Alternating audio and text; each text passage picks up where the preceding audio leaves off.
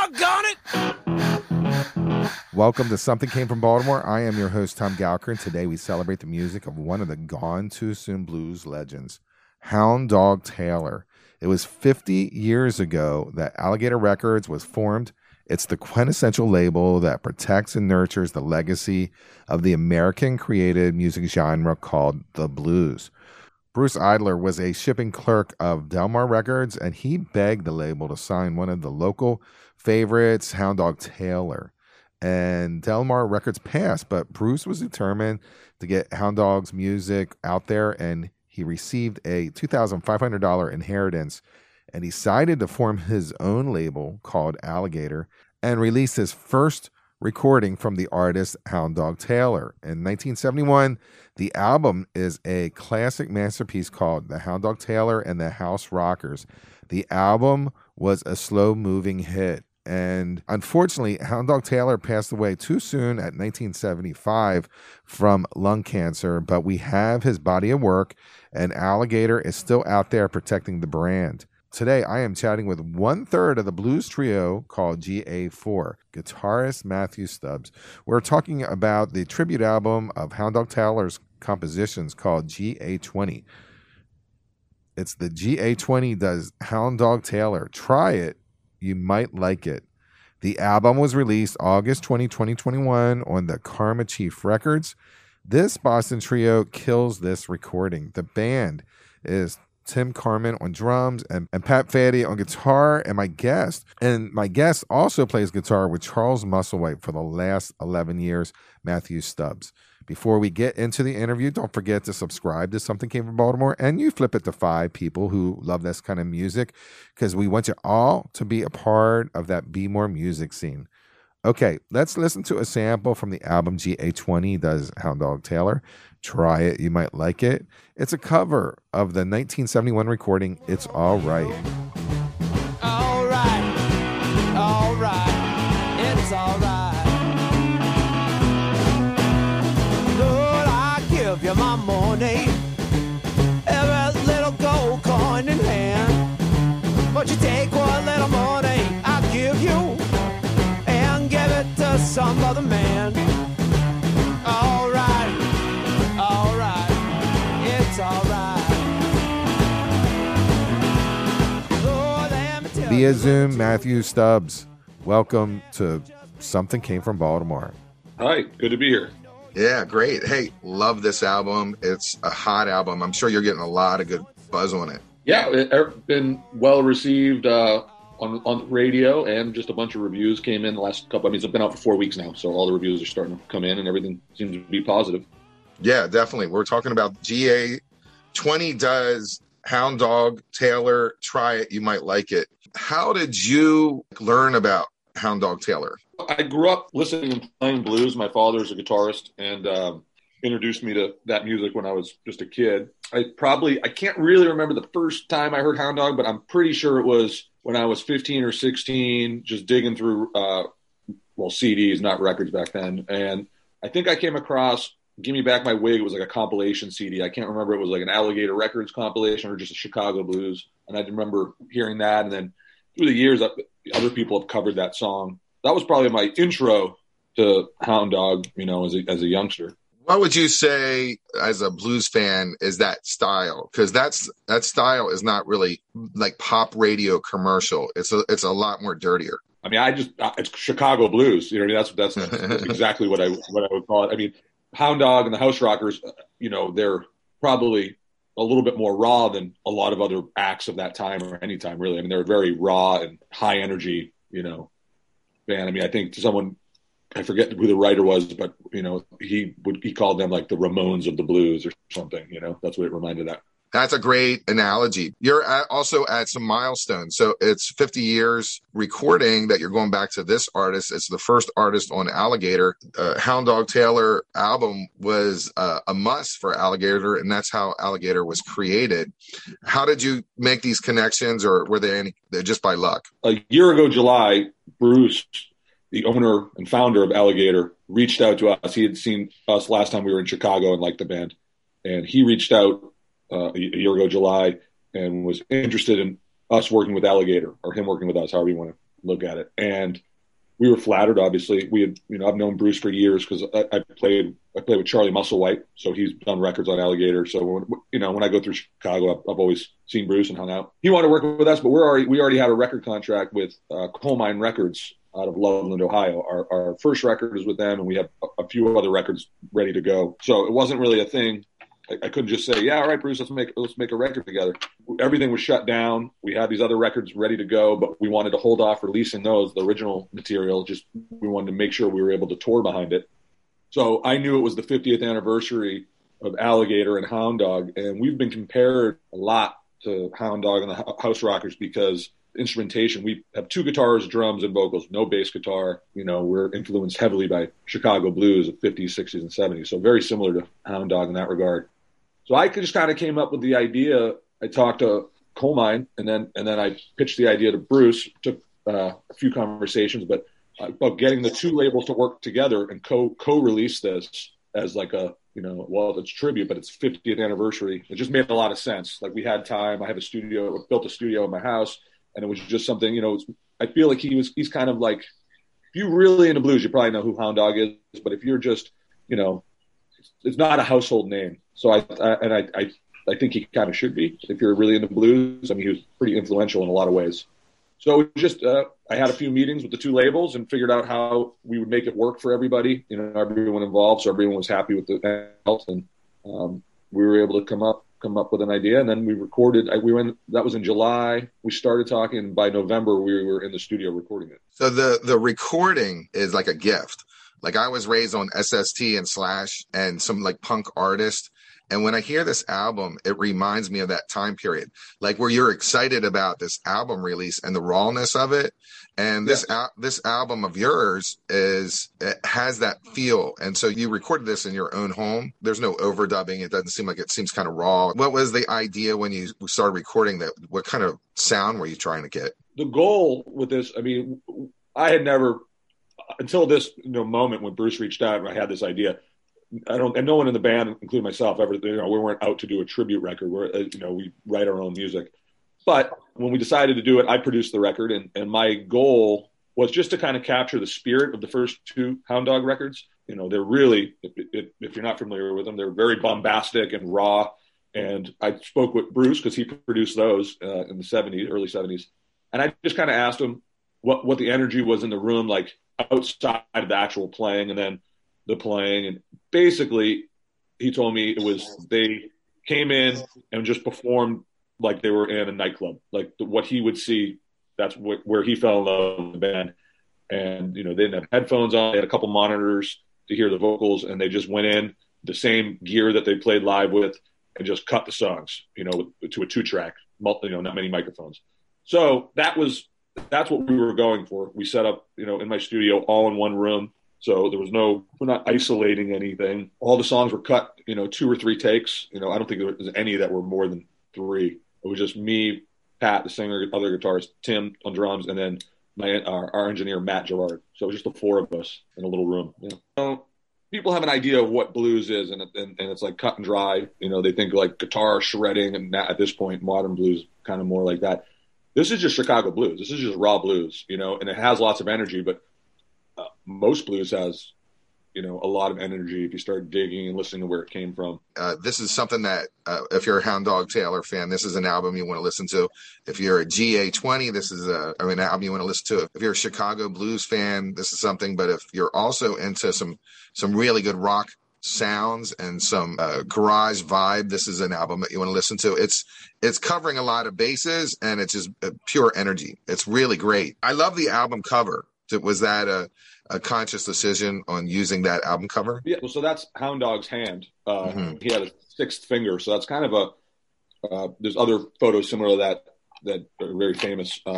Alligator owns the rights to that hand, and they had multiple different shots. Ones that a lot that are not released, but yeah, I think it was important. It was I think it was my idea, or I was talking with the owner of Coal Mine. He did the art design. Physically did it. Him and I were working together to come up with the concept. So, do you feel that extra finger helped him in any way? I don't think so. I don't think. I mean, maybe, but if you listen to how he played, it's pretty. doesn't sound like he's doing anything that you would need a sixth finger for. Yeah, You know? it sounds like he tried to cut one of them off when he was drunk. I think he did. He had an extra finger on both hands. I heard a story that he actually did cut the one off. That can't be a good thing. Yeah, it cannot be a good thing. But in this modern age, I'm sure that would have been like, sawed off very quickly. So in your bio, you guys are talking about, maybe going in a historical route where you're peeling off past artists. I know you're doing original recordings, but now you have this album in the can that's kind of a tribute, and you put your own spin on it, and everyone's in love with it.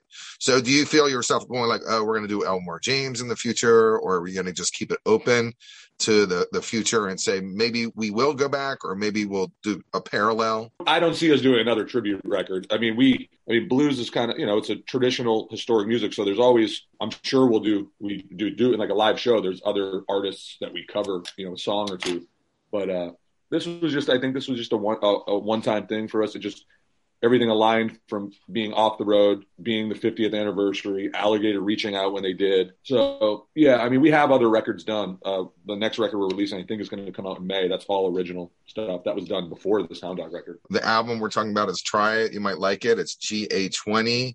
Does Hound Dog Taylor. It was released August 2021. We're going to go through a couple songs from the album, and we just get your take. The songs, or why you like the original, or what kind of spin that you guys did. And I saw that there's some great videos for these songs too, and I think that they're really time fitting. That would be the style of a video from that time period, the early 70s. Your drummer has an awesome sweater on. I love it. Yeah. He'll appreciate that. Yeah. First song, And She's Gone, was from the first album of his. There's a video out there, but what's your thoughts on that song, and why'd you pick it as the lead off? I just think it was a good, it was a good intro. It was the first single that came, that we released. It's a good intro to, if people that don't know Hound Dog. Well, I know the reason why. Well, you take all my money and you treat me like a child, like a child.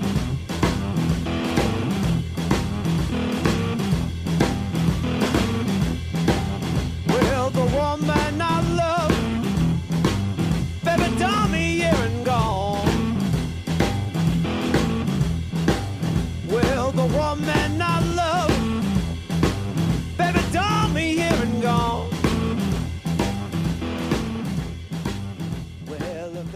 That and the following song in the sequence, Let's Get Funky, are probably my two favorite on the record. So, yep, you're right. I don't know. It was the leading single, so we made the first one on the record.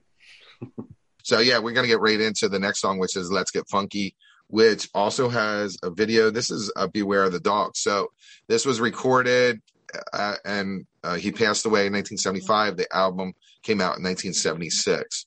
So you picked this one off the third album, but I think all these songs are fantastic, but what's up with Let's Get Funky? That one to me is the more unusual on the record, where it's not like a shuffle or a slow blues. That one I can see where people are like, oh, it's like punk, or it's a garage rock or whatever, because it really, it's pretty reckless sounding. It's basically just one guitar note for almost the whole thing, and it's not like a singing song, just kind of doing what Hound Dog did, kind of like talking at the audience, and that's what Hound Dog was doing.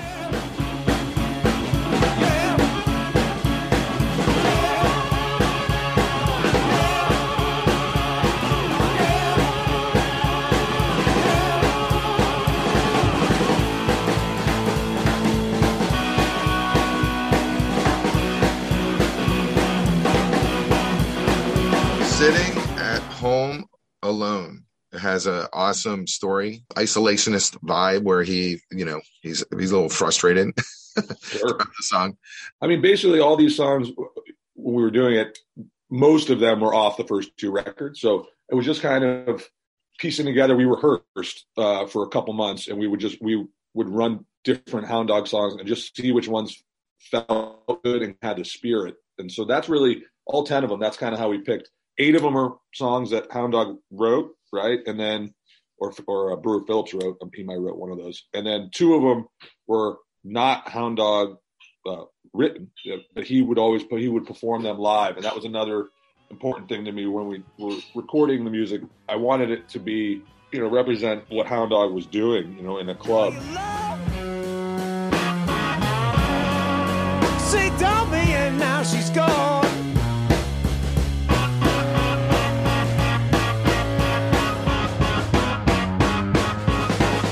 I drive her to the corner. She said, Daddy, as far as I gotta go.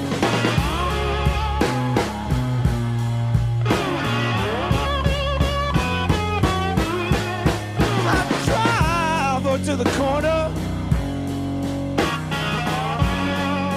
She said, Daddy, as far as I gotta go.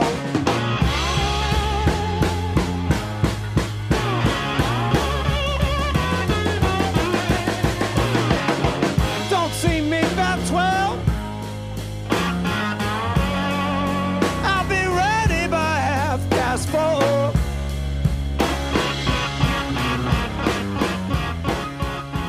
That's kind of, it was just kind of when we were playing them and rehearsing, finding the ones that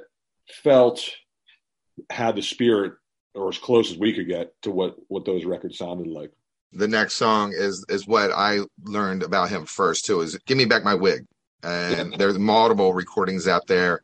It's a jam. It was track number 6. You didn't release it as a single, which is surprising. I think that's probably one of his more well-known ones. Like I said, that was as far as I can remember, the first one I heard, and a lot of people have done it. What I will say is when we play it live, that one is like one of the probably more, it's a crowd favorite. Every time we play it, there's a lot of energy and people seem to really connect with it, and Pat does a great job on all the slide parts. So.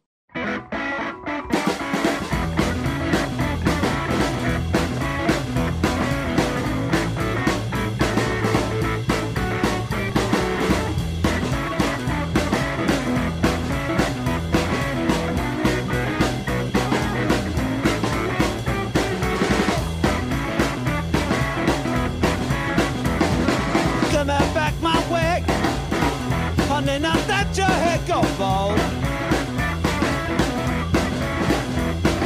Give me back my wig, honey, now let your head go bald. Really have no biz, honey, buying you no wig at all.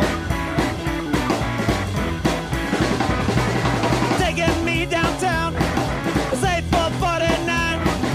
When I get down there, I swear, 9.99, you just give me back my wig. Honey, now that your head go bald.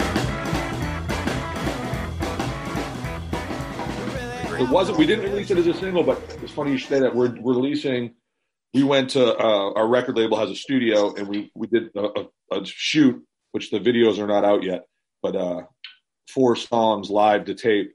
And we're releasing that just on digital services, a few singles, and then the whole thing, 4 songs.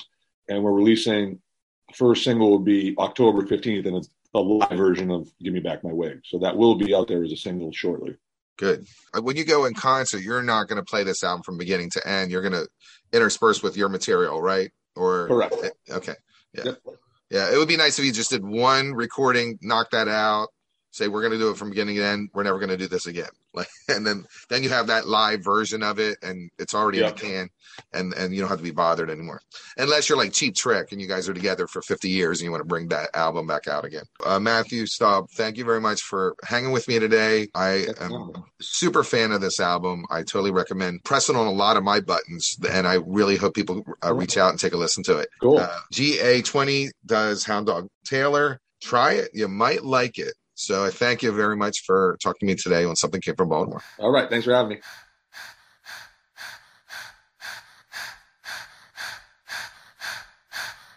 Thank you, Matthew Stubbs from the GA20 for joining me today on Something Came from Baltimore. The album is called GA20 Does Hound Dog Taylor. Try it. You just might like it. I tried it, and I loved it. We're coming close to the end of the show, but I must remind you again to subscribe, listen, and make comments, share with your friends. It's the podcast called Something Came from Baltimore. We want you all to be a part. of that Be More music scene. Roll your money maker, honey, you ready to shake it?